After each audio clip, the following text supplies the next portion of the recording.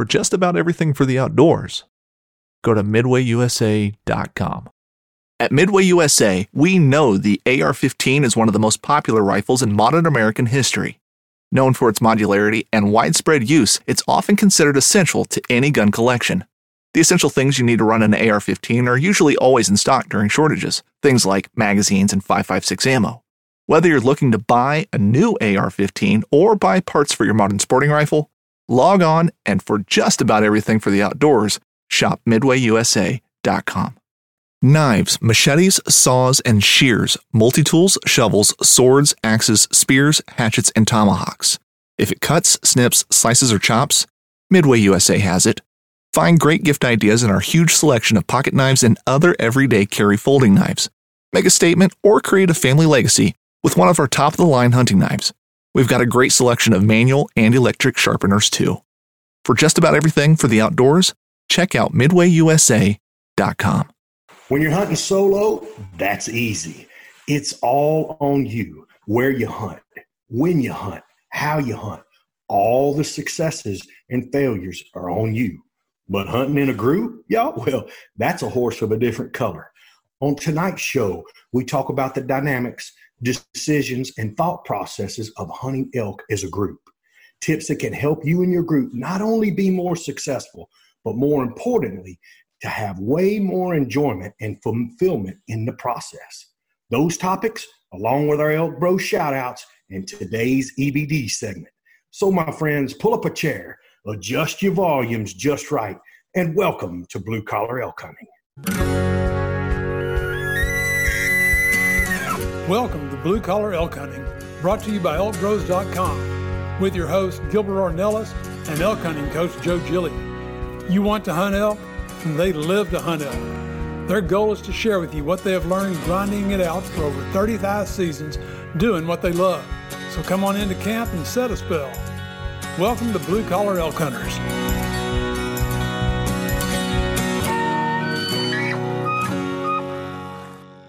Hello there, everyone.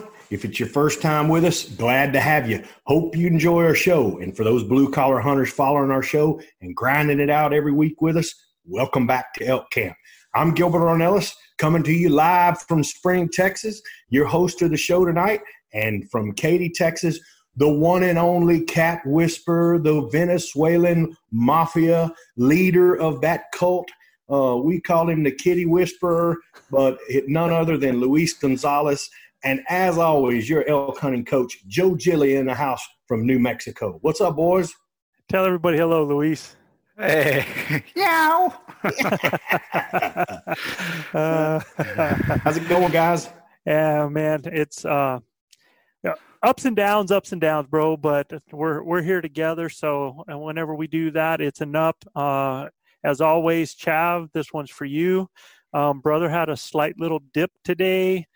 He's back in the hospital, but with an infection, it's just part of the problem of this chemo process, man. But like we said, we're looking at the finish line. He has one more chemo after this. I'm confident that he gets through that. We're going to be able to just focus on getting those legs running. How about what's happening with Tony, bro? Man, glad you asked, Joe. I tell you, Tony was kind of going downhill, and they sent me a text, said, man, you need to get here to the hospital here in Alexandria, Louisiana. We took off. I was there Monday afternoon. You know, we brought some people in to pray for him and put a little bit of that oil on him, Joe. And I'm going to tell you one thing. I walked in there. I prayed when I got out of the truck. Please, Lord, let me have the strength to carry this out, because I can't hardly see one of my partners suffering, right? Right. And I walked in there, and he's sitting up in a chair looking at everybody.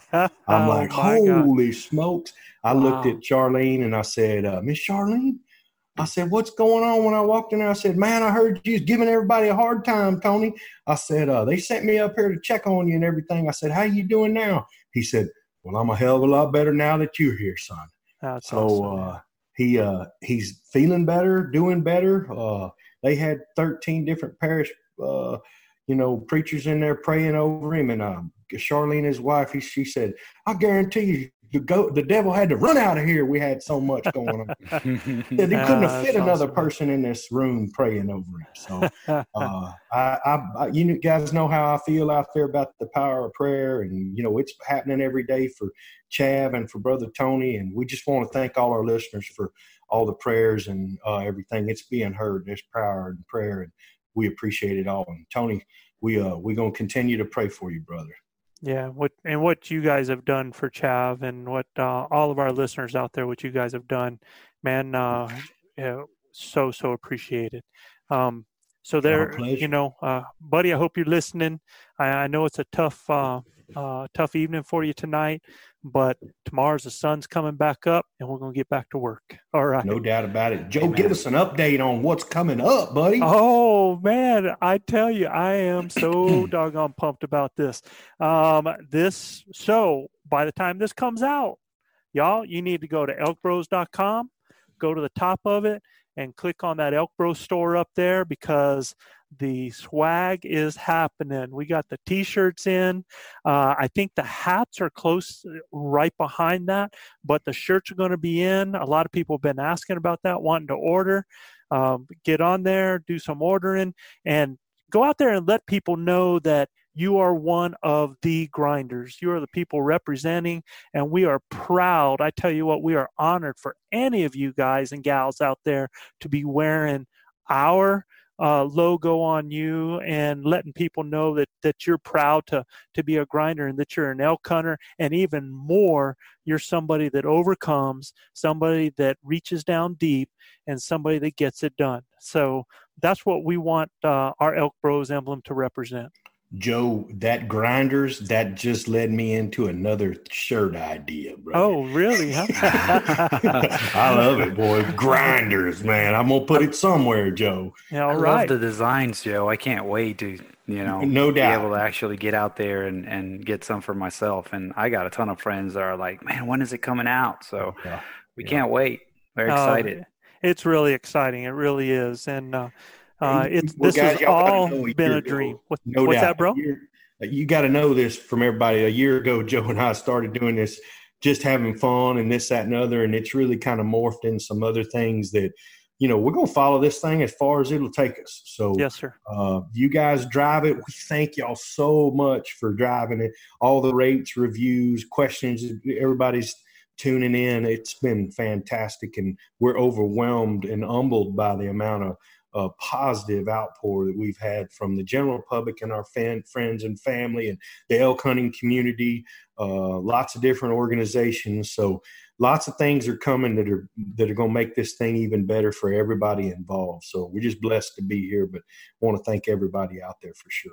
Yeah, and I want everybody out there to know that when you listen to us, we are you. We are done that. Fixing to wear the T-shirt, baby. Yeah, fixing to wear the shirt about it. Right. Yeah. Absolutely, man. And we are nothing special other than we're guys like a lot of guys and gals out there that are passionate about hunting. This has been my gig. This has been my wheelhouse for going on 40 years. Do I look it, man? Luis, not you man. shut up over there, man. Pretty much. Yeah, I can tell. Like, don't ask, you won't know. I didn't want to say it, but I was probably just born by the time you started hunting. I started hunting at 5 years old, man. Been at it for. Oh no, then I don't mean that. What's the old song? Don't ask me no questions, and I'll tell you no lies. There you go, man. No doubt. All righty. Joe, you know what time it is, brother? Oh, it's the time for our Elk Bros shout-outs. If you're new to our show, these are just shout-outs to just a few cities with the most listeners topping our charts this week. And I'm going to yell to those reviews. Those reviews. It's so cool to see reviews coming in, man. Amen, Matt brother. B. Matt, dude. You got to give me a last name. You got to give me a place, man. Your town's like missing out. They're all pissed. They're like, Matt, you could have got us some pub, man. So you guys leaving those reviews. Let's give us a name, full name, unless you're under witness protection. Gilbert, we're not bringing you up your real name right now, right? Or my relatives. And the other review was from Derek Altis from Oklahoma. Derek has it going on. Not only did Derek give us a great review, but he gave us a plug for all things Elk Bros. Man, he was like, go to the site, go to the YouTube channel. So, Derek, a tip of the Elk Bros hat to you, bro. Man. All right. So starting with our shout outs. Up first, our top city this week, once known as the hay shipping capital of the world. This town has grown from just under 6,000 people in 1980. Check this out. 6,000 people in 1980 to roughly 250,000 people in 2017. Wow. It is the second safest city in the U.S. with a population over 100,000 in 2005. And it's funny that and it's horrible we have to measure like this, but in that city of 200,000 people in 2005, one murder. Oh, wow. In the entire year, man. Oh, wow. It's a shame we got to measure it that way, but hey, it is what it is, right? A project to note for this town is their riparian preserve, a unique water treatment and reclamation project that consists of treated wastewater that's been put back into the ecological system through a series of basins that attract a great deal of wildlife to this now unique, lush environment that you find only in Gilbert, Arizona. I love the name of the town. See that coming. Next up, they're Joe. under witness protection too, bro. Yeah.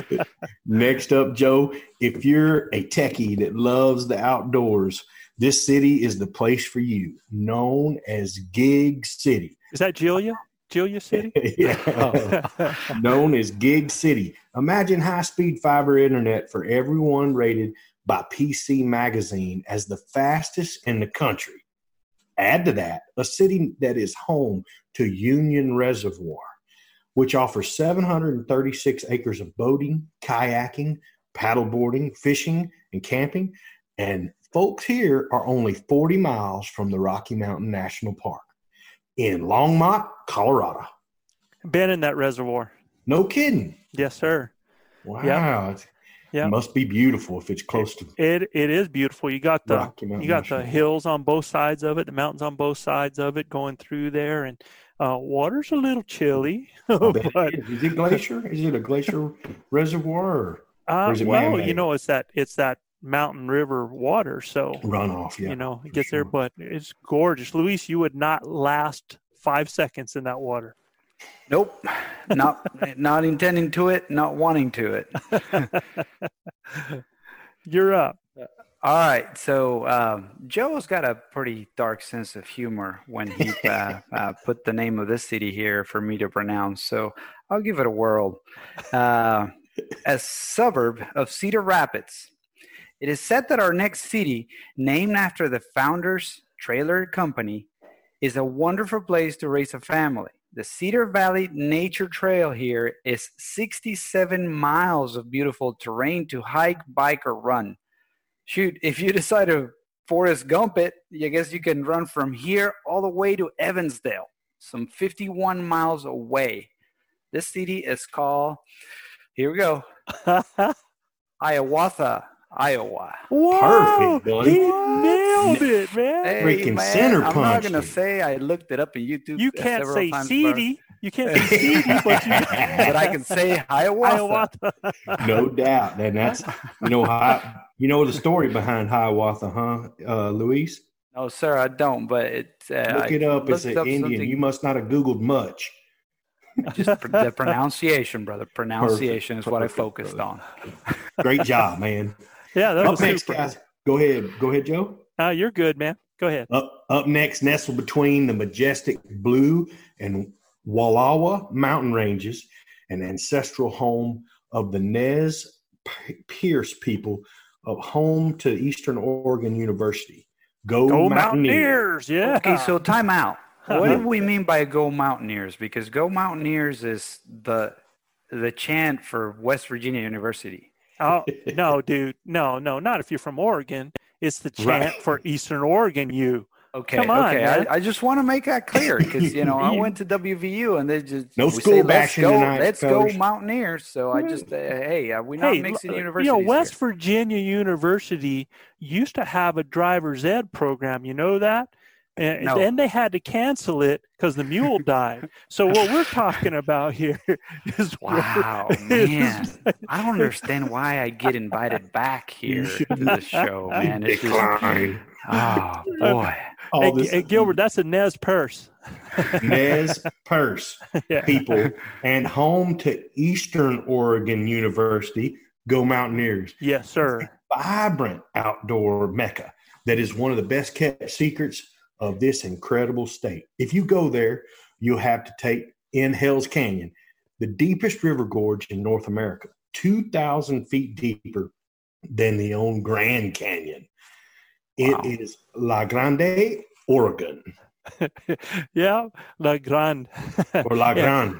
Yeah. I'm not Yeah. much on French, Joe. Yeah. I'm pretty Yeah. good with Spanish, Yeah, Espanol that- sometimes, but Just the French escape me.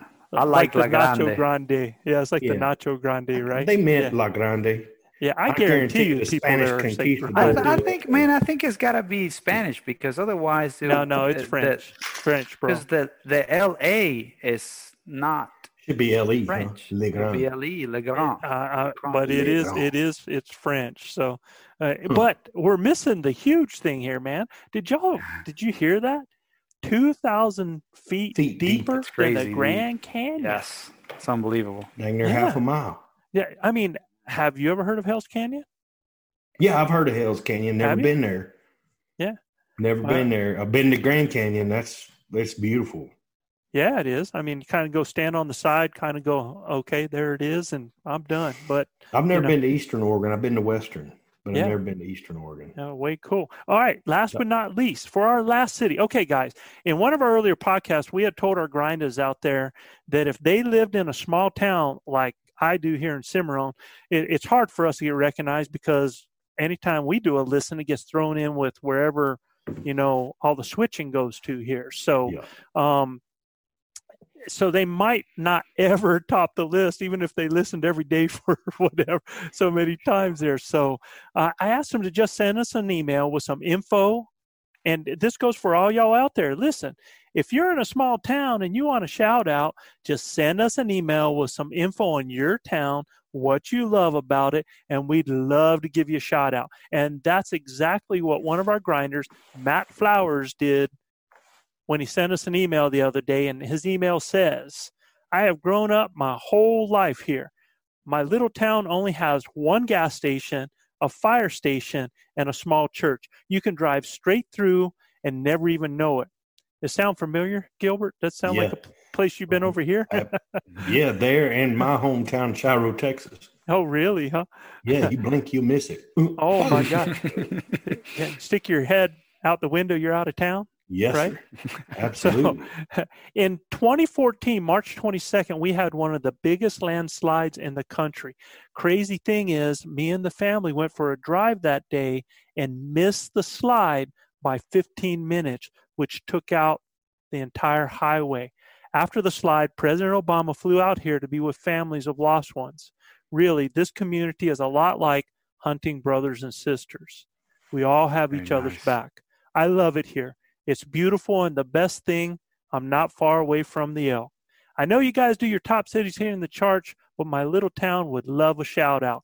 So Matt Flowers, a big shout out to Oso, Washington. Oso, Washington. Oso. Bear, Washington. Bear. Yes, sir. Bear, Washington. Hey, look, Oso, Washington, thanks a lot, guys, for tuning in.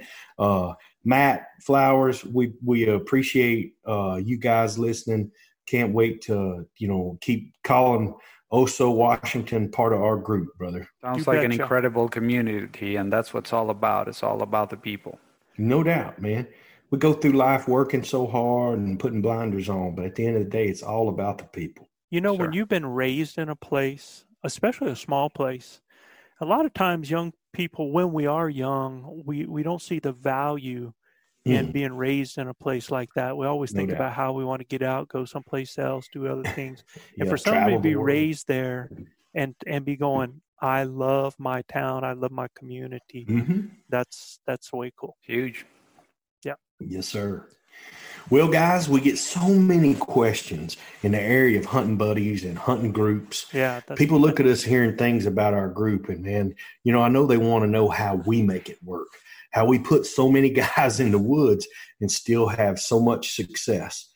I was really that kind of guy too when I would watch Waddy and all these guys on these hunting shows get in the woods, and they got 3 or 4 cameramen and plus a caller, plus a shooter. I'm like, golly, how they manage all of that, So, Joe, I mean, you got some fantastic ideas about this, because I'm telling you, not long ago, you were one of them's like, man, having that many people in the woods is tough, right? But then after the success we've had, it's kind of changed your thinking. Yeah, this whole thing went into groups, and there's a lot.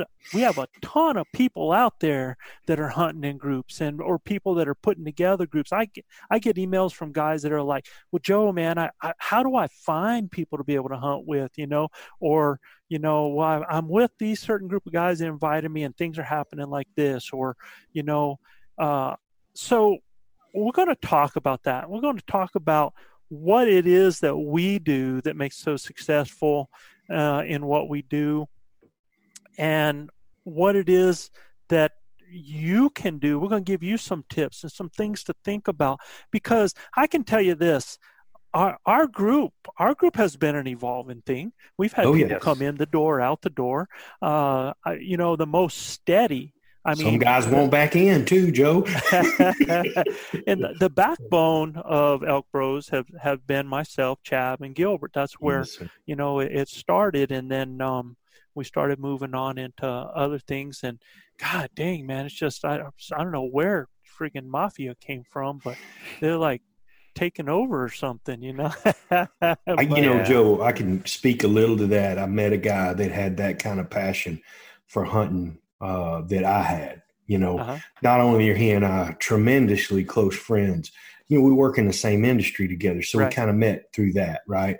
But aside from all of that, Luis and I are diehard hunters, right? Yeah. And bow hunters, and just tons of respect for one another. And man, he was like, I never hunted elk, and it was on me for a couple of years. Hey man, I want to do something like that. And I'm thinking, yeah, most people do until they get up there and they're dying for 3 or 4 days. And they're like, man, this is not what I bargained for, right? Well, when I was 100% real with him about everything, him and Steve Tucker, because I think Tucker came on your first trip, right? Correct. Louis? Yes. He was. Look, Tucker had a ball, and he's, wanted to, for one thing or another, he could come back for a couple of years, and man, he's pounding the drum, wanting to come back because he loves it too. I mean, he's a passionate guy about whatever he does. I mean, talking about an iron. I mean, what we did, Joe, inspired him to become an Ironman, right? So hats off to the big Canadian fella, man. The guy's in tremendous shape to walk me through the mountain, right? Swim me through the mountain. So got lots of love for the big Canadian in our group. But man, it just took me figuring out guys that could ride the river with me. And I knew what kind of guy you were, Joe. And I've said this a million times. I don't do buttholes, and I don't hang out with guys like that. My circle's pretty tight. And if you're in my circle, it's because I love you. It's because I have respect for you, and I respect the way you live your life and stuff like that. So that's how I met these guys, and I would say to guys out there, man, look for those diehard guys that are like you, whether it's in your industry or in your family or your brother-in-law or your father-in-law or whatever. And I'm gonna tell them too, Gilbert, is that, if you're the type of person that loves to hunt and you've got that passion and you're getting it done, and you just reek of that, man. I mean, if it's something that really means that much to you, what's going to happen is that has an attraction to other people. 100%. And I've always said success breeds success. And when you demonstrate that, people are going to be they're going to be attracted by that. They're going to want to come into that realm. They're going to want to share that. And, you know, that's what I'm going to tell you is a lot of you guys, like I have one guy, John out of Santa Fe. John is one of the most passionate elk hunters you're ever going to meet, almost to the point where it's hard for him to hunt with people that don't share that kind of passion. Mm-hmm. You know, it's really hard for him. But what I would tell any of you guys that are like that or in search of or trying to put together that group of people is that be who you are. Let people know who you are.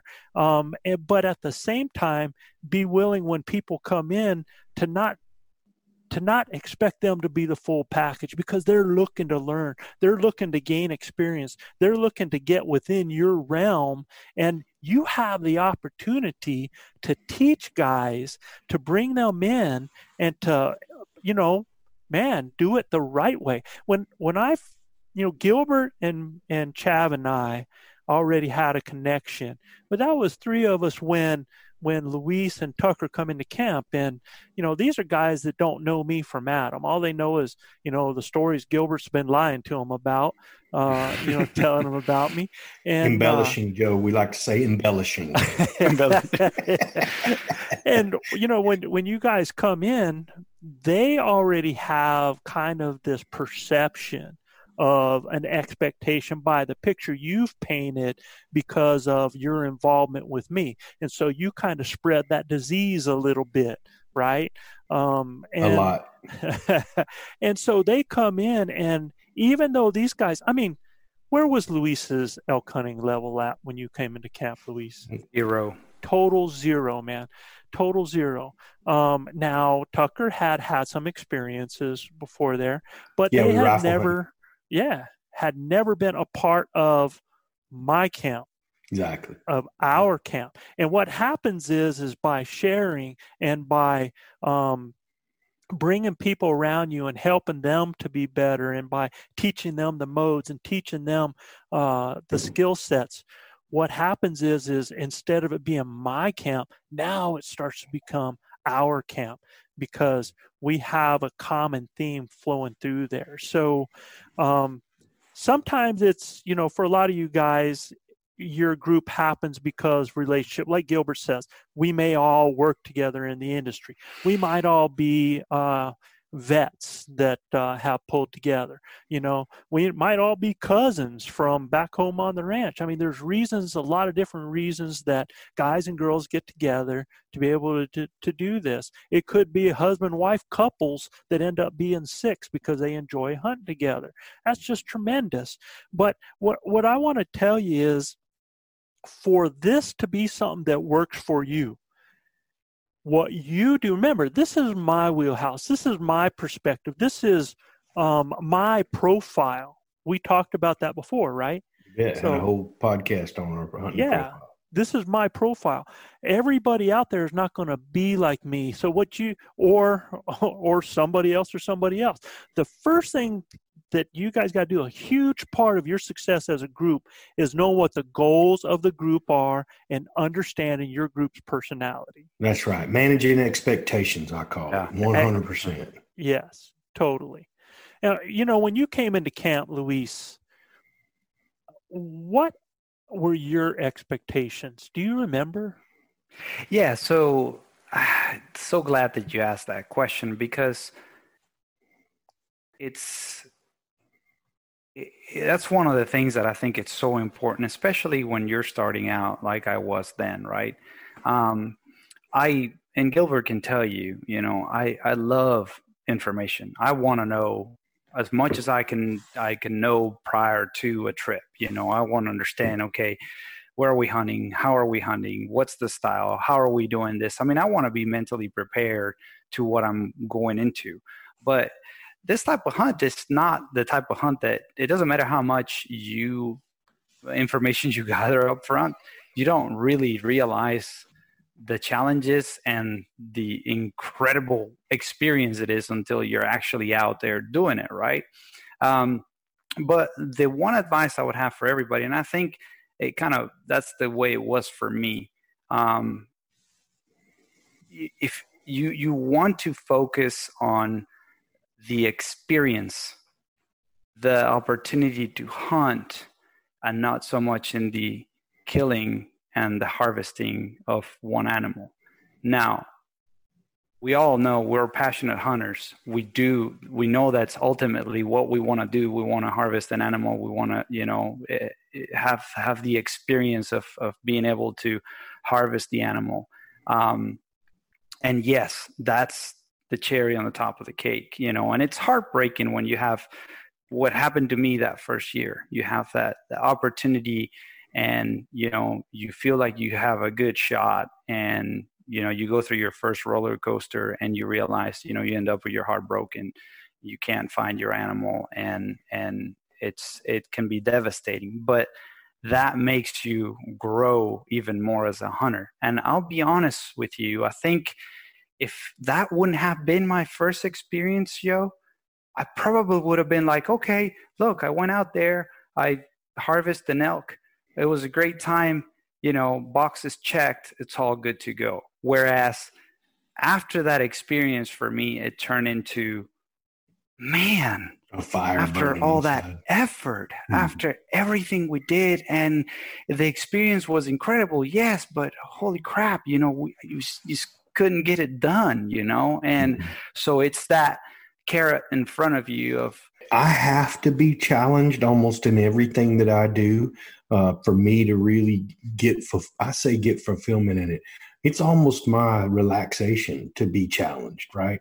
It's the challenge of my mind, body, spirit, everything else getting into shape and getting out there and doing what I really love to do. And that's just spend time in nature, bow hunt with some fantastic people, and chase one of the most majestic creatures that God ever made on this face of this earth. So that's kind of how I felt about it. And Luis explained it so eloquently about, man, it's really about the journey. It's all about the hunt, right? And I think if guys take that into consideration when they're joining a group, especially if they're not the ones putting the group together, if they're coming into a group, Joe, right. If they go at it like that, I think their experience will be a lot more enjoyable. See, and that's where what I'm telling all you guys out there that are listening is a big part of your success starts with knowing the goals of your group. And you just heard two of our guys, and you can probably tell why I like to hang out with them. And, it's funny, you start to talk to me and my mentality, because there is nobody that loves being in the woods more than this boy. It's where I am the most comfortable. It's where I'm most relaxed. It's what I understand more than anything in the world. However, for me, my hunt is not successful. So I don't go in, believe it or not, I do not go in there saying I might or might not get an elk. I go in with the expectation of taking an elk. That's just ingrained in me. I feel like every time I step in the woods, I have the opportunity and can close the deal and harvest an elk. That's just how I feel. So for me, I do not feel successful in that sense. Now, that's where people, they get confused a lot. People, they're like, well, but it shouldn't be just all about the kill. No, heck no. You look, there is not one goal in a hunt. It is a multitude of goals in a hunt. It's a goal of being able to conquer conditions. It's a goal of being able to conquer some of your inner weaknesses. It's a goal to be able to get through the elements. It's a goal to be able to call an animal in. It's a goal to get a response. It's a goal to be able to go that mileage during the day. It's a goal sometimes just to get up in the morning. What? Absolutely, especially when you've been packing elk out all night. But that ultimate goal is to harvest that animal. It is for me to take a bull elk is what I prefer to hunt because that's just in me, And I think that's been with you as progression of time. You've been hunting elk for almost 35, 40 years, Joe. At the end of the day, I think, I'm getting more and more like that, right? For me, it is about harvesting. I want to eat. Right. I mean, my family loves it. I love it. If there ain't an elk in that freezer, I'm kind of in a bad mood. Right. So at the end of the day, I'm getting there. Right. But it also, for me, is enjoying so much to be with the guys I love. Yeah. Oh, man. So I would have took nothing. I would take nothing for having Chav stand over my arrow and you behind me last year. No. And when I let that arrow go, I mean, I would take nothing for that, right? I mean, no amount of money in the world you could give me to not have Chav standing right next to me. My bucket list, as you know, has been to hunt a moose up in the north. I've never, other than going for pig down in Texas, I've never hunted out of New Mexico. That has been my bucket list, my dream hunt. The only problem is Joe Giglia is not going to go do that by myself, because I am about sharing memories, sharing times with the people that are important to me. I'm with you. Yeah. So, guys, it's important for you to know the goals of your group, because there's different kinds, man. There's the diehards, man. There's those guys that they're going to friggin' go 20 miles back in the mountains. They're going to hump it back and forth. They're going to see how hard they can sweat it. You got your weekend warriors. Those guys that just want to get out there and have a good time and hunt hard and get back home. You know, there's guys that are just, man, this is my vacation. Look, I will hunt when I want to hunt. I'm going to sleep when I want to sleep. I'm going to eat when I want to eat. It's their vacation. It's their decompression. And I'm not here to say that is wrong. That's what they want to do. That's the goal of their group. You know, you got party hardy groups, man. I mean, I've seen guys put on a 3-day drunk and never even get out in the woods, you know. No doubt. So, me too. And you got those guys, man, they're that kill it and crush it guys, man. They're just a wrecking crew, man. They're out there. They just want to kill something, you know, and that's all it's about for them. That is not my group, man. I mean, that's not in my wheelhouse. I'm not able to tell people what to get out of what they do. Sure. And who am I to judge? You know, and we've talked about this, you know, all of us as hunters, we're not here to be judging who's doing what and how they're doing it in the hunting world, you know. So, you know, for us guys, each of us, we're looking for a team. We're looking for a brotherhood. We want people to have a passion for the hunt. All of us, that's why we're here. You know, Luis and Gilbert, man, we love the outdoors. We love to hunt. And I think for me, what it really strikes home is I want to be around those people that honor the hunt, that honor the group, honor the animal. And, man, I tell you what, I would not trade the memories we've had for nothing. Me either. I mean, that's why we're doing what we're doing right now. And I got news for y'all. Y'all listening, if you cannot feel the passion that we have for what we're doing, for anybody that is not a hunter to listen to this and think that, oh, these boys are just about chasing and killing and blah, blah, blah. No, man. We're failing them then. Oh, man. You know, as focused as I am, because I'm kind of like that cougar on a critter out there sometimes. I get that eye. Yeah, we get that blinders on, Joe. I get glazed over, right? Yeah. But, man, all you got to do is ask Luis, ask Gilbert, ask Manano when we're going through, and I'm like, man, do you see that? Look at that view. You know, check out this tree over here. Did you smell? I mean, taking it all in as part of the journey, as part of the experience. So I would tell you guys the first thing that you need to do in order to be successful, because it is important. Not everybody's going to have your exact mindset, but you can grow together as a group in that way. And I think that makes it even more special, because you're looking at right now 3 different boys from 3 different places, of 3 different nationalities, of 3 different beliefs and a lot of different things. But when we are together, we're dynamite, man, and it works. It really does. No doubt. Talk about a wrecking crew. I'm going to fight hell with a water pistol with any one of these boys. I promise you. You know, it's funny that the group of guys I hunt with here, pigs and stuff like that, that's something that comes up often as a joke. And I think that's an evolving thing, right? And I think it changes. And I can tell you, just on my own example, is that I feel my mindset since last year's hunt and this upcoming hunt is going to be completely different because I have finally I feel that I finally have checked the box that I so wanted to check for so many years. And then now it gives me such a peace inside of, look, now point forward is like anything else is just complete icing on the cake. I'm going to be out there for the experience, and I think it evolves. I mean, if you could box that up, Luis, if you could box that, and that's why I told like Gilbert, after you get your first elk, it gets easier. A lot of people don't understand that because they're like, oh, does killing it easier? No, it doesn't have anything to do with that. It has to do with the calmness. It has to do with your calmness inside, your ability to be in that situation and be comfortable with that situation and know close the deal. You know that you can close the deal, right?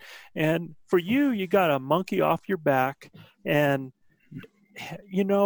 I really like to be in a situation.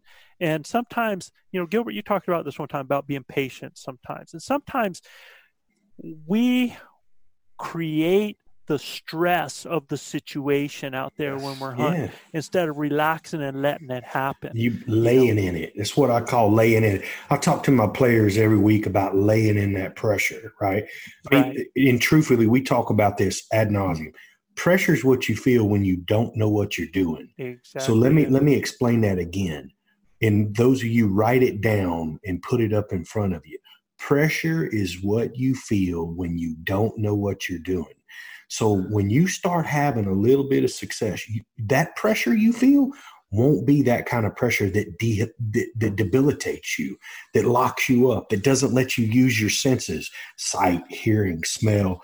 Because I'm going to tell you, first bull elk ever ran in front of me, everything I learned about bow hunting ran out the crack of my butt, right? In 5 seconds. So it's all about laying in that pressure and just almost relishing in it, And when I can get my players to do that and want that, they have a little bit of success. They've gone through a lot of failure, right?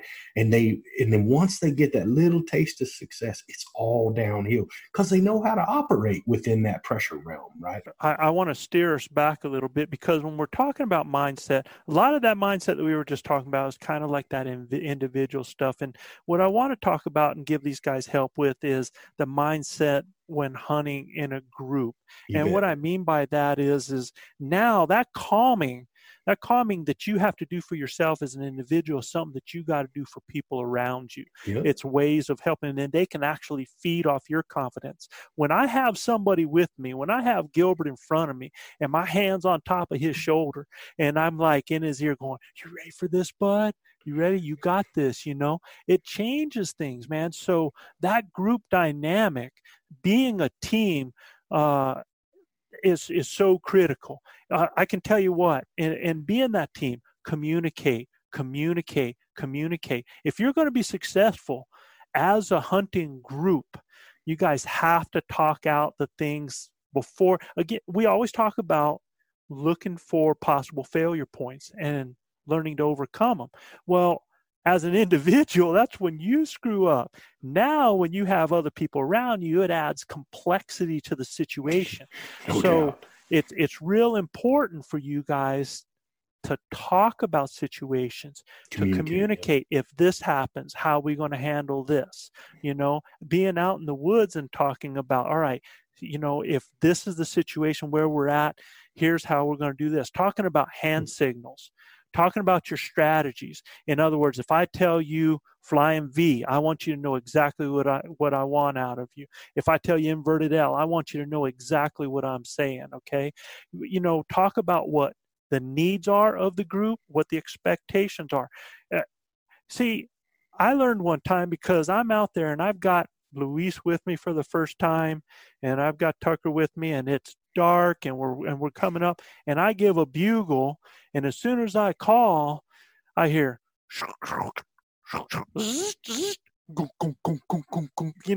zippers being undone, things being drinking and things being eaten. Those fixing to beat somebody's ass with his my God, man, my biggest pet peeve ever. But whose fault was it that was occurring?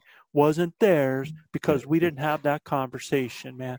All I did was I turned around and freaking glared at him at the time. Like, oh, I don't think we're supposed to be doing that, you know. So true. I was like, yeah, that was pretty clear.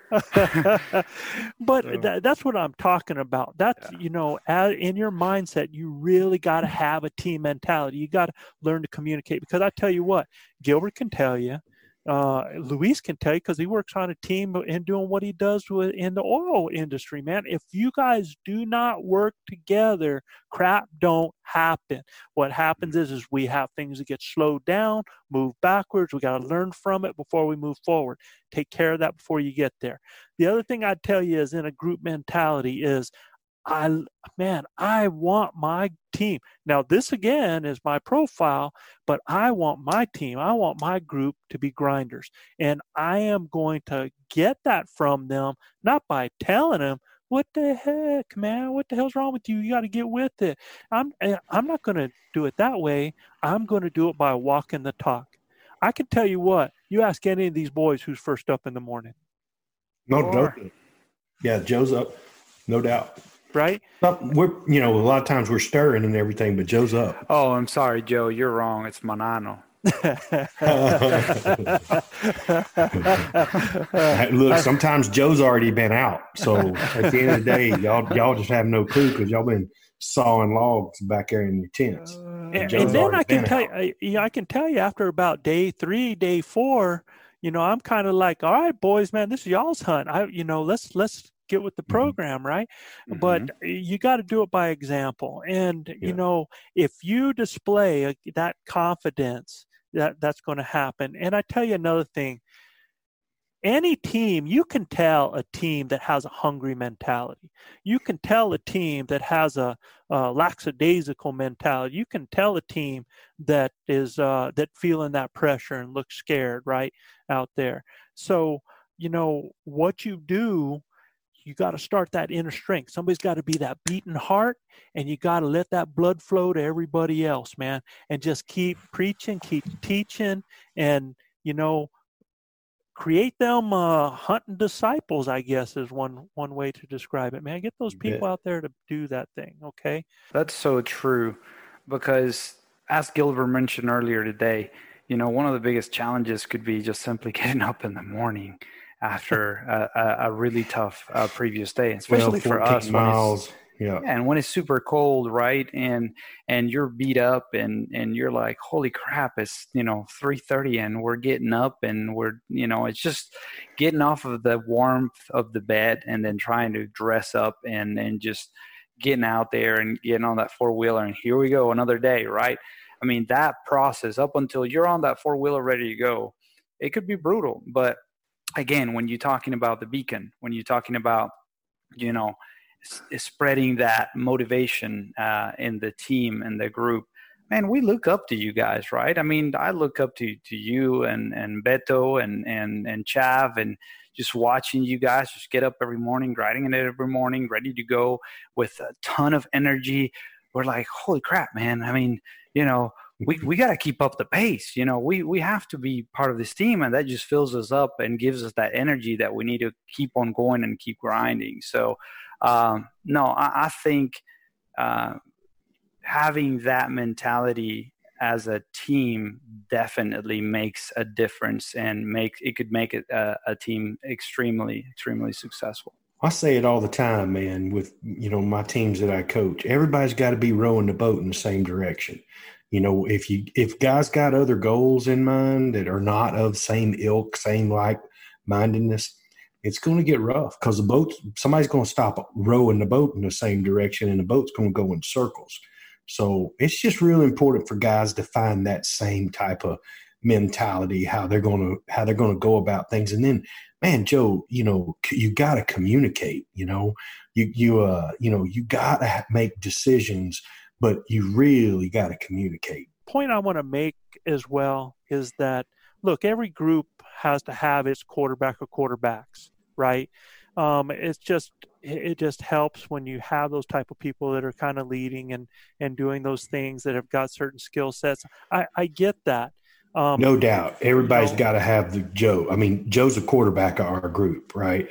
And we all feed off of that, just like they do, you know, Tom Brady or Roger Staubach. I mean, you name the quarterbacks out there. Everybody feeds off of that quarterback. And there can be multiples in a group. It doesn't have to be one person. Once you identify that bird dog, man, let that bird dog run, man. And just kind of, they'll point it, they'll do it, and you got to follow along. But what I was going to tell you guys that are part of a group like that has that type of leader, and that person that you're kind of like, well, what do you think? What are we going to do today? What we're going to do is I'm going to tell you this, and listen close, is y'all really need to share the pressure.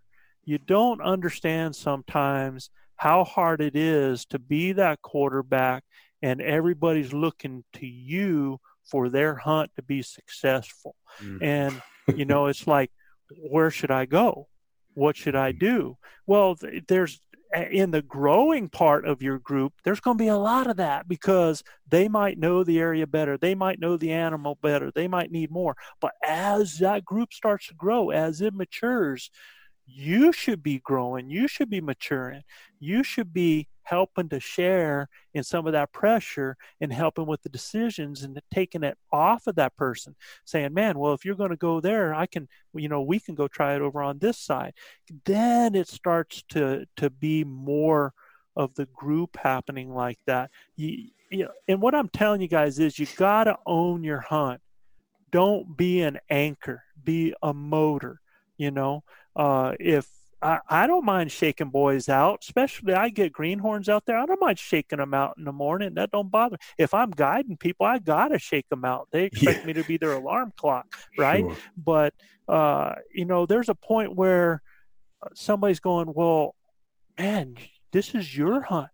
You just waited 350 days to have these 10. And it's tough to get up each morning, but it's only for 10.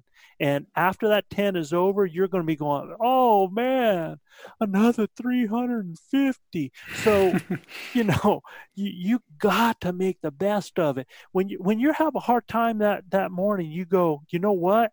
This is going to be over before I know it. Yep. Suck it the friggin' up and get after it, man, because I can do this and I'm going to miss it when it's over, man. I don't want to miss out on any of that. So, Joe, but what you said about, share that responsibility, right, and evolve with the group and grow with the group, man, that just hit home with me in a way that it's like we don't realize that pressure that you may feel, just kind of knowing that almost everybody's hunt kind of depends on you, and that pressure that you may feel as that quarterback leading the team, right? And then also understanding that, look, if that team is not growing and evolving, then it's probably not functioning as the team should function. So it's everybody kind of putting their part and everybody kind of growing together to, becoming a successful team. I thought that was genius the way you share that. And I think people listening out there, that's gold right there. And I think that you should be aware of that happening in your teams and try to make sure that takes place, man. That's amazing. Look, that's pretty cool. I'm a coach. I might not be a quarterback. I can develop quarterbacks, right? I'm a coach. And I truly believe as a group, you're only as strong as your weakest link. 100%. That's why Gilbert Ornelas can call elk the way he does, because every opportunity we get, we're teaching him, and I put him in a situation to let him do that. And it builds that confidence, that confidence starts to turn over into successes, and that builds more confidence. I did the same thing with the cat caller there from Venezuela, man. When everybody else, the thing is I expect people around me to grow. If they're not growing, then I am sucking as a coach. I'm not teaching. And there's a lot of people that are like, okay, I'm just keep pointing the way.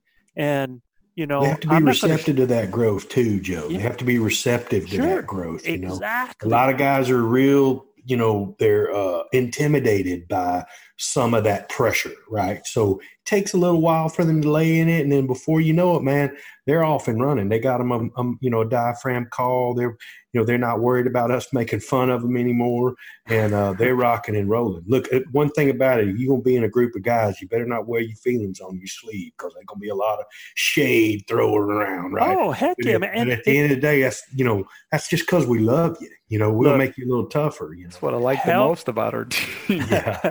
Help each other, coach each other, encourage each other, but be friggin' real. No doubt. Be honest, real, and that's what it's about. And I'm not here to ruffle your panties, man. If you're hurting your feelings, man, you just need to stop and really think about what's happening here. One of the most pressured situations we were in this year was when we had to stare down for over some odd minutes, 11 minutes or whatever with that bull. And I'll never forget this. I hadn't drawn yet or anything, but I got Chav right behind me, Joe standing next to me with the camera and calling. We got Brendan over here on the right side flanking us with the decoy. And I remember that bull staring us down, like staring a hole through us, man. And I just turned and I looked at you and you just smiled and you went,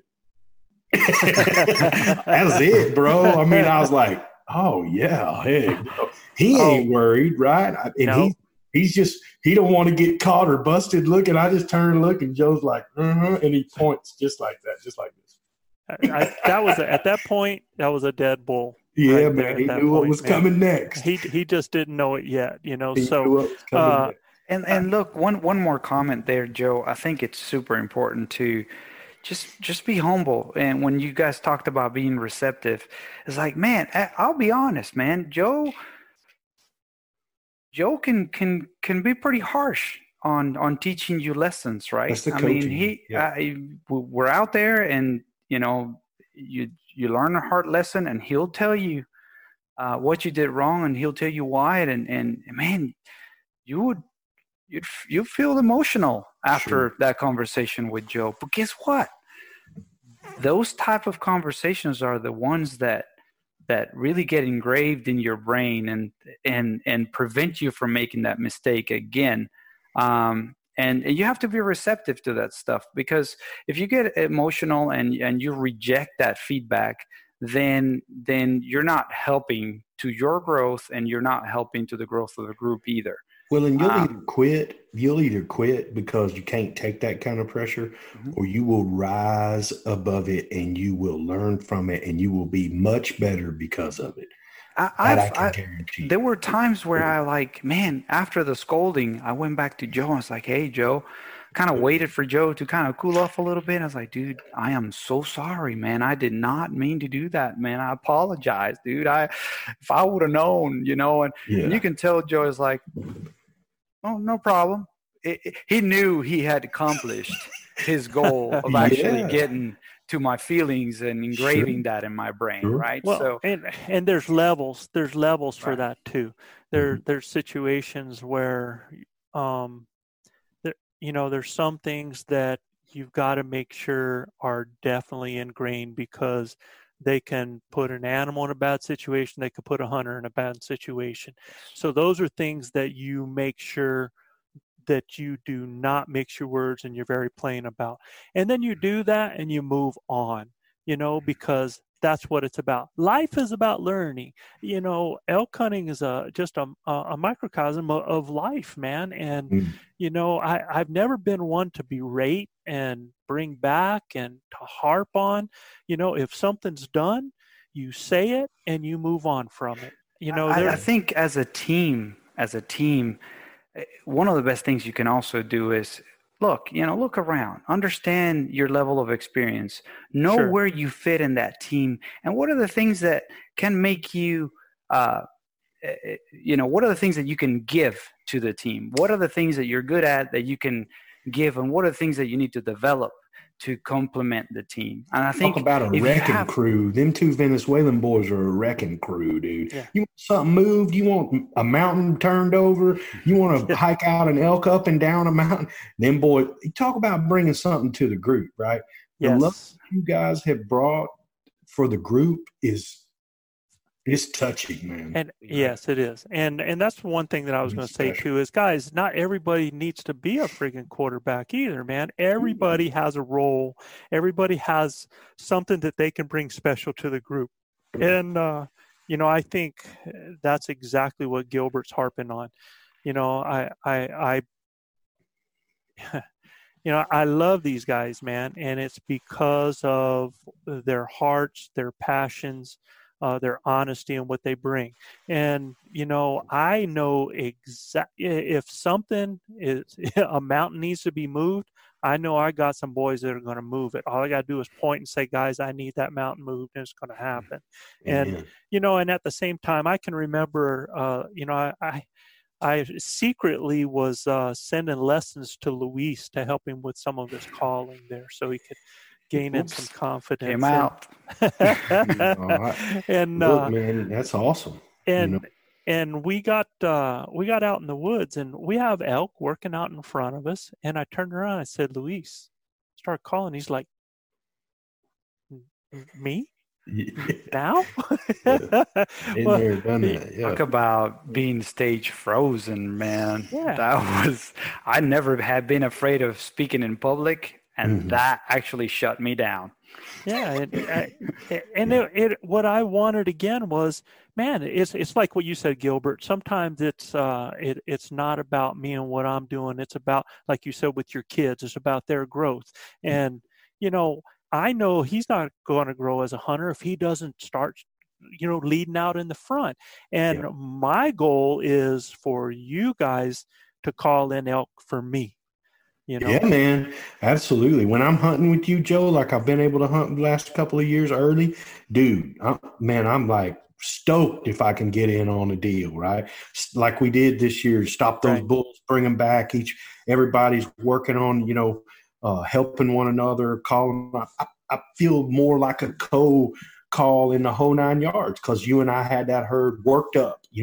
Them boys didn't know come here from Sikkim when we got done with them. And then you had the special decoy in the group, and it was a slam dunk, But it's taken an evolution of me being able to do that, feeling confident, and jumping out in the middle of the front.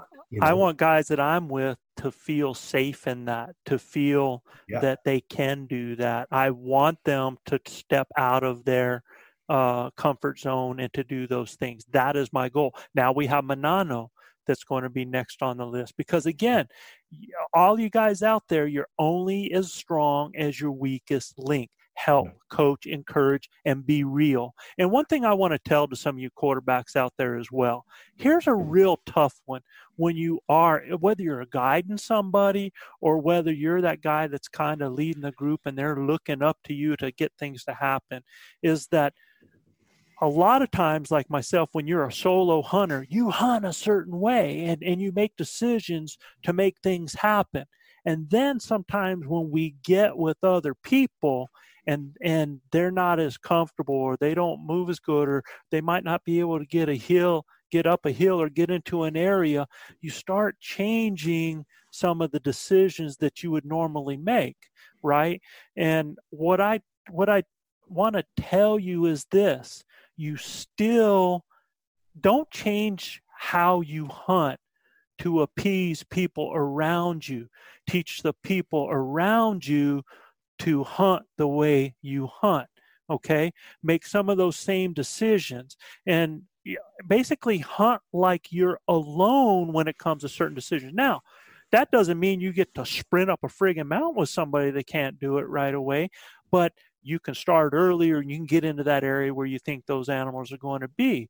Or you're going through the day and you notice that everybody else around you is sucking eggs, but you know that you need to get to a certain area. And a lot of times we'll end up stopping because we're like, man, these guys are going to hate this, or this is going to suck for them. Well, there's some of that you got to consider, but at the same time, you are hamstringing those boys. So you've got to let them know, look, y'all, man, I know this is hard. Let's get up to this point. We'll catch something to eat. We'll catch something to drink up there. But, man, we got to keep going, man. Any second, things could change. And you got to and sometimes you don't even explain it to them. You just start walking. and let them start coming with you, man. Seen the back of them heels for a long way. So that's something I want to tell you is a lot of times there are things that we should do, but we don't do it because of the people that we feel are around us, and we worry to the point that we kind of cripple our own selves. So you still got to make the best decisions possible. You can explain those decisions to them, and you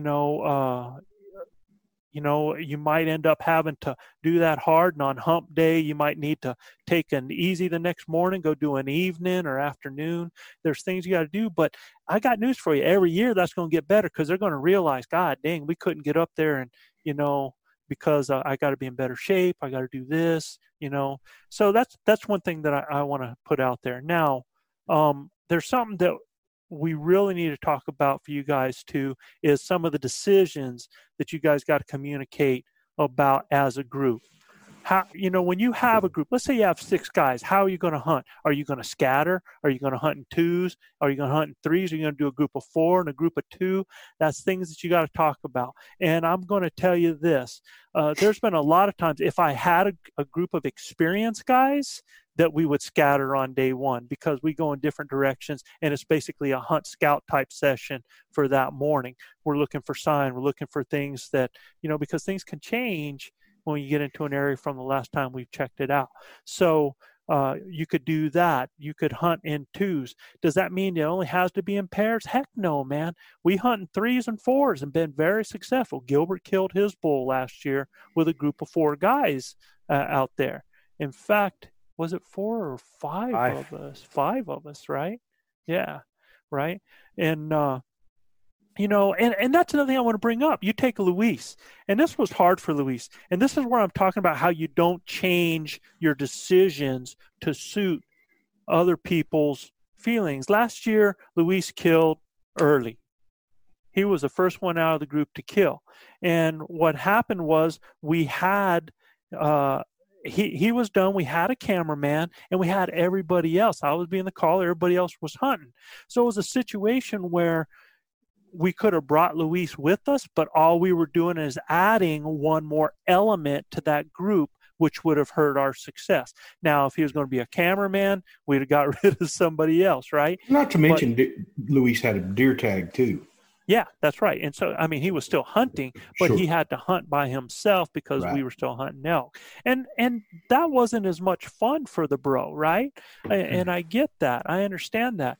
But this guy had gotten his elk. He's on high cotton right now, so we're trying to next man up. And that had to be hard for him, because you come back, we're laughing, doing this. And we tried to do some things to add some things into that to help him out. But again, that's one of those things where we had to make some decisions that in my heart, I felt for the boy, because I wanted him to be with us all, because we all have a good time. Right. And look, to be fair too, he's one of the best scouts there are at checking things out, right? Mm-hmm. So we knew if our play ran out where we were going to be and he had some found, as a whole nother, there's method to the madness at all times. Exactly. And he actually came back with video of some elk in a different area. And that's what's so funny. The pressure was off of him and became an elk magnet. Right? And that's how it happens. And look, everything you guys have said was 100%. I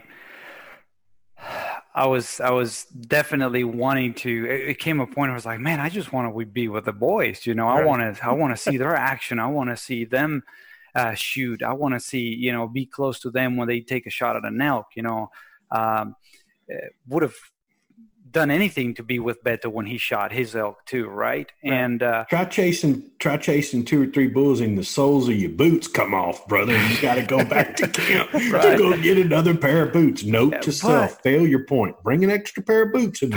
But at the same time, I think it was a win-win all around, and I think Joe's genius on coaching and managing the team came to flourish, because it gave me an additional level of confidence by me being out there exploring by myself, looking for signs and serving them as a scout in different areas to give them the information of potential elks and potential areas and what was going on. It made me feel a lot more comfortable in the woods over there. Using all your tools, everything. Yeah, it was using all my tools and being now completely dependent on myself, not just following somebody out there, and just really understanding, okay, how is the wind blowing? What area do I want to check? How do I want to get into that area so the wind is in my favor and, I get the best opportunity to get close to animals. So, yes, it was sweet and sour, right. But at the same time, if it wasn't because of that, then I wouldn't have had the opportunity to grow, because I also was calling, right? I also was using my call and just kind of had a little bit of freedom, and that made me a bit more prepared potentially for next year to be able to help out the team even further. The best time to grow, dude, is to keep hunting after you've killed. In other words, learn and have encounters with animals. I think that's where a lot of people mess up is, they're like, oh, I'm done. Well, not if you love to hunt, man. That's the best learning period, man, that you get to be out there and do that. Yes. And some other things as far as decisions, man, is that not only you got to figure out how you're going to hunt, and you can mix that up and you can be successful with all those as long as you converse about those things. But another thing that you have to do is you got to make decisions on roles. Who's going to be the shooter or shooters? All right. Because if you're doing a group of 3, are you going to have 2 shooters up front with 1 caller in the back? Are you going to have 1 shooter up front with 2 callers in the back? And there's ways that and strategies that we talk about for that. Who's going to be the caller? And remember this, and this is a point I want to make to everybody that hunts in groups. If I am the caller and I have you as the shooter up in front, your job is to shoot, my job is to call. I am the caller, and only the caller calls. Now, there's going to be a time when that's different, and that's only going to be if you need to do something as a signal that you're moving up. That's the only time. Or if you need to stop an animal. Yeah, like that. You do not want to see an animal going one way and then you on the front of a setup start calling at that animal, because now you've just let that bull peg you and you've made my job as a caller harder. Are you going to be a camera guy? Okay.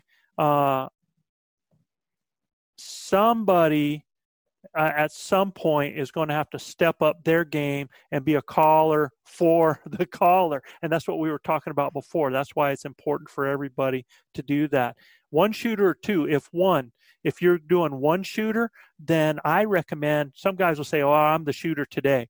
No, man, do a switch on encounters. That way you keep everybody involved in the game there. Unless it's a situation where they're like, well, then I just want to be only the camera guy or only the caller, and I'm leaving my bow back because I know that if I have my bow, it's going to change the thing I do. So you got to be honest about it. You got to be real, because I'm telling you, Joe Giglia is the friggin' worst at it, man. I get in a friggin' red zone, and if that animal is coming by you, I'm going to give you a chance to take that animal if it's in there. But if that animal gets in where it's a clear shot, I am not going to wait for somebody else. I'm not going to go, oh, I wonder if they have the shot. Not if the shot is clear and it's right in there. We're going to put one down, because it don't matter who gets it down. I mean, that's what's going to happen. Yeah, for the past 3 or 4 seasons, Joe, I've been able to be the caller, for Chav and myself, and then had Brendan in the group this year, had Trey with us last year or the year before. So it's been fantastic to be the quarterback and learn from one of the best quarterbacks in the country. At the end of the day, you feel that pressure too when you're in there calling, right? And you're making it happen. And then you also feel the pressure when the guys, he's blown an opportunity or he passes or something like that. It's like, whoo, man, we worked extremely hard for that and we're going to pass. Or, man, unfortunate incident, we missed something or whatever. It's it very much, you understand what your role is. And for me, it's so much easier just being the caller right? And not having to worry about if I'm going to shoot or anything. I do like having my bow with me, but I would much rather just be the caller than both at one time, right? Right. Because it can get in the way. And you got to have that conversation. You really got to have 100%, man. You know, I mean, we learned so much this year, you know, having guys understand where they need to be, bulls coming in from the downwind side and still walking right in on you and nobody looking behind you. You know, I mean, at the end of the day, you got to have those conversations. And see, I'm just the opposite, Gilbert, because as a guide, I've been in so many situations where I've had a bull standing in front of me at 20 yards with my guy right up there, and I'm going, why isn't he shooting? Why didn't you shoot? Yeah. And they're like, well, there was a branch in the way, or this was in the way. And I mean, Luis has been with me when that's happened on one of our hunts. They were screened, so I put it down, you know. So a lot of times that's the beauty of our group. We all have tags. Yeah, a lot of times these guys are being with guys that are either tagged out or a guide or something like that, right? So at the end of the day, you got to have that conversation. We're really solid. We're pretty close to where we should be stopping right now in our time, but I know our listeners really look forward to our elk behavior database. So guys, we're going to go just a couple minutes here and we're going to hit that. If you guys haven't listened before, this is our EBD series. We call it our elk behavior database. And this, the theme this time is going to be body language.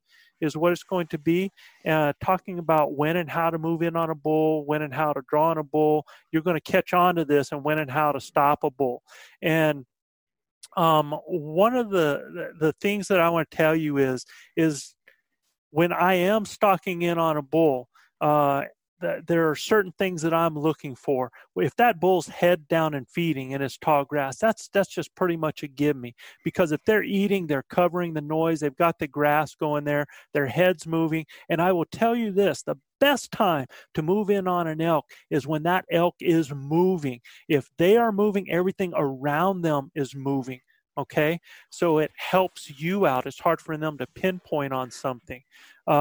Watch for the head dip. And I'm going to do something here. If you guys, I know you guys listening aren't going to be able to see this, but if you want to see this, go to the end. We're right at about an hour and 20 minutes. We're at 80 minutes here, I believe. And if you go in on YouTube and check it out, you're going to be able to see this. So what I'm going to do is I'm going to share a video with you. I mean, go ahead and give it to me, big boy. Man, he's so close. This bull steps out. Now, this is what I want you to see what he does. This is what I call a head dip. He sees something in front of him. What he does is he goes down like he's starting to feed, but at the same time, he's trying to see if something's moving. So he's doing what we call a head dip. He's watching me with that eye right there. He's not really eating. He's just doing that head dip. Look at his body. Wow, that's pretty impressive. I've never noticed that, Joe. Look at the hair standing up on his back and his butt. Yeah. You know, he knows something's up. He's alert. His ears are back. Yeah, look how tense he was right there. Did you see that jump? Okay. Absolutely. So that's something I want to tell you guys. Now, he has come out and he's looking. I'm standing in front of him. I have nothing in front of me right there at this point. I am literally standing in front of the jack pines with my cell phone up in front of me, videotaping this guy. I mean, in the clear blue. And he's looking at me. He's like, he's not sure. And if you watch his body motion when he's doing things on this is where he comes in and he's like, what? I'm just not sure. And so he's going to do that head dip right down here. He's not eating. He is watching me right now. And he's going to come up and he's going to go down again. Now, if you don't think he's tense and you watch this on YouTube, you're going to see this guy I just barely do something and he like does a real quick jump. He is so tense right now, getting ready to jump out. Okay. I would have fallen for it, Joe. That the head dip is pretty telling. I wouldn't have noticed until you pointed it out. See that jump right there? 100%. Yeah. Yeah. So he's at a point right now where he's like, you know what? I'm not quite sure. I don't smell it. Up. And he's like, and you can't hear it here, but he bugles again. And The bugle, guys, I want to tell you what this bugle sounds like. It goes like this. I swear to God, that's exactly how it sounds. It is the worst sounding bugle you will ever hear in your life. And that's because this guy has been bugling all night. So for a lot of you guys that you think that your bugle sucks, well, there's elk out there that suck a lot more. So that's what I talk about when their head down is feeding. Watch for that head dip, okay? Yep. When a bull is looking away, watch the ears. Watch the ears, because their ears will start to tell you what's going on. If they can actually look like they're turned and they're walking away, and what they're doing is, I'm going to show you another bull right here. I'm going to share another one with you. And I know you guys are having a hard time. I think it'll be more solid that's good, man. And you're going to see this bull that I've called. He's coming up, and he's heard me up here talking. And he's walking up on the ridge trying to get up on the level right here. Now, at this point, I'm relaxed watching this animal. I've got the wind in favor of me right now because the thermals have changed. Look at that. Look at the light down at the bottom. The grass is catching all the sun in this morning, and everything's starting to change. You got breezes starting to happen, and I have them in my favor. So right now, life is good. This bull's only about 18 yards away from me at the time, if that. So as he starts to move now, I want you to watch as he starts to move. He's going to come out. Now he's looking. Ears are looking this way. He's looking for a bull. But now look when he feeds. Now there's a little bit of different here. Look at the ears now. This is one thing that I was trying to tell you. He did not keep this ear turned and pinned on me. That ears are looking forward, and he's actually going down sniffing the ground there. He is in a relaxed state right now. He is in search mode for another elk. He has no fear of another human being. He's just in search mode. Now, at this point, I wait till he clears. And boom, I do a short cow call, and now, boom, that's a dead bull right there. Now, when did I do my draw? I can tell you this. If I was one of you guys that had that 80% let-off bow, I'm already drawn right here before he clears out, okay? Because I'm able to hold on that animal. With my bow, I'm going to show you exactly when I would draw. Not right there. Now I'm drawing. And I'm cow calling at the same time. Or my favorite thing to do when I do that, I'm going to draw first before I cow call. If he catches the movement, he's going to freeze broadside just like that.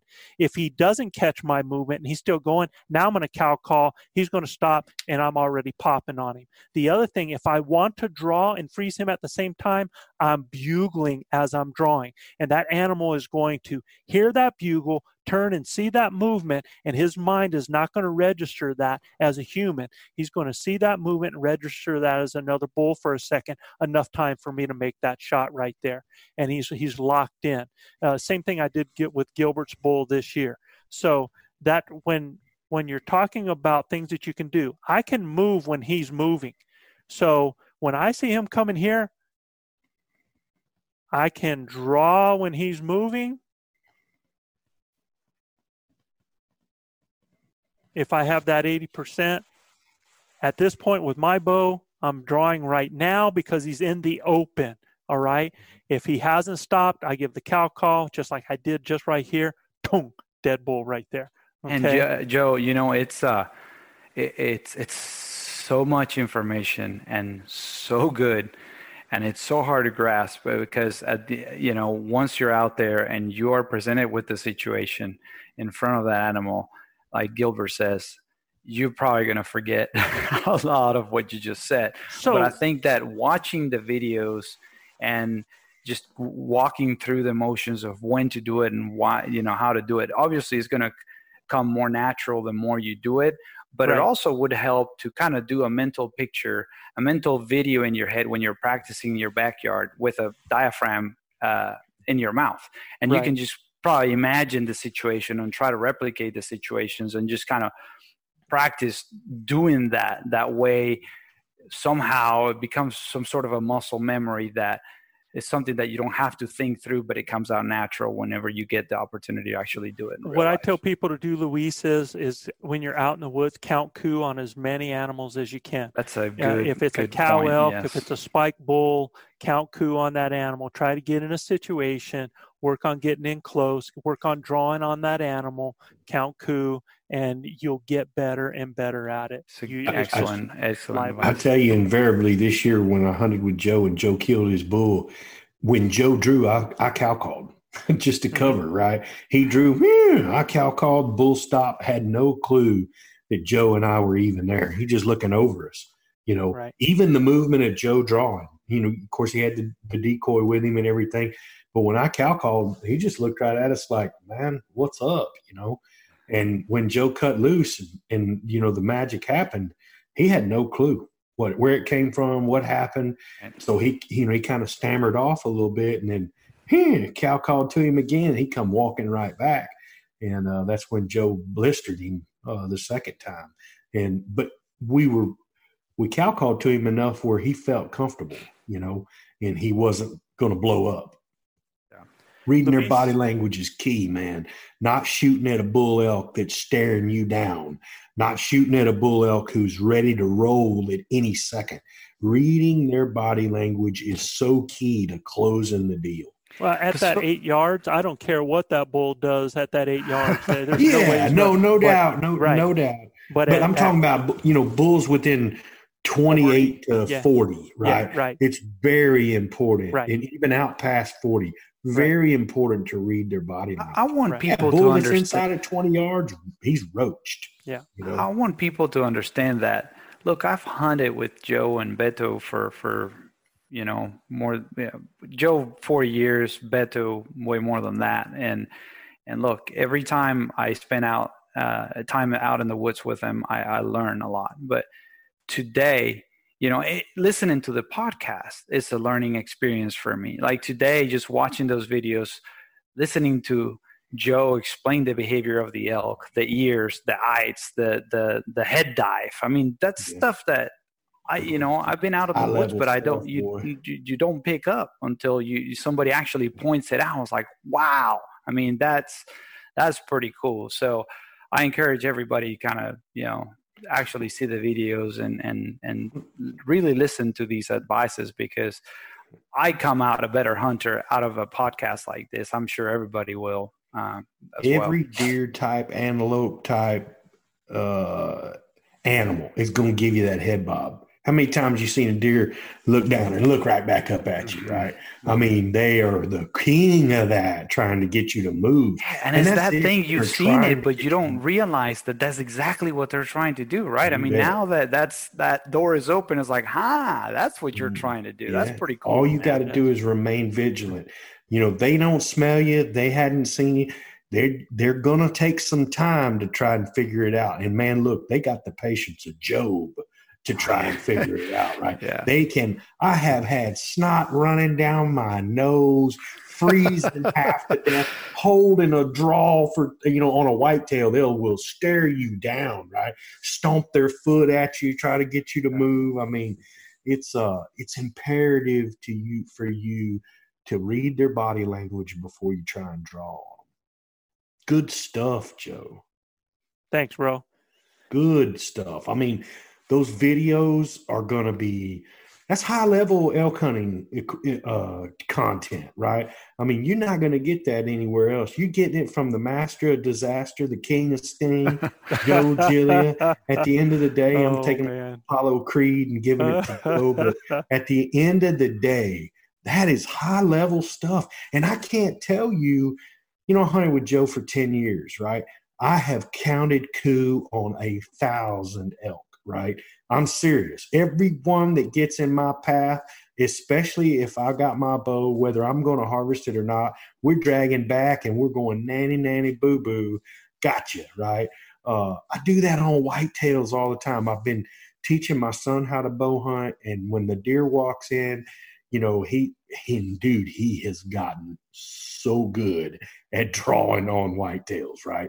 So if you can draw on a whitetail when they're in tight and not make any movement, that's stealthy, man. You know, it's getting it done. So it's all good. All right, bro.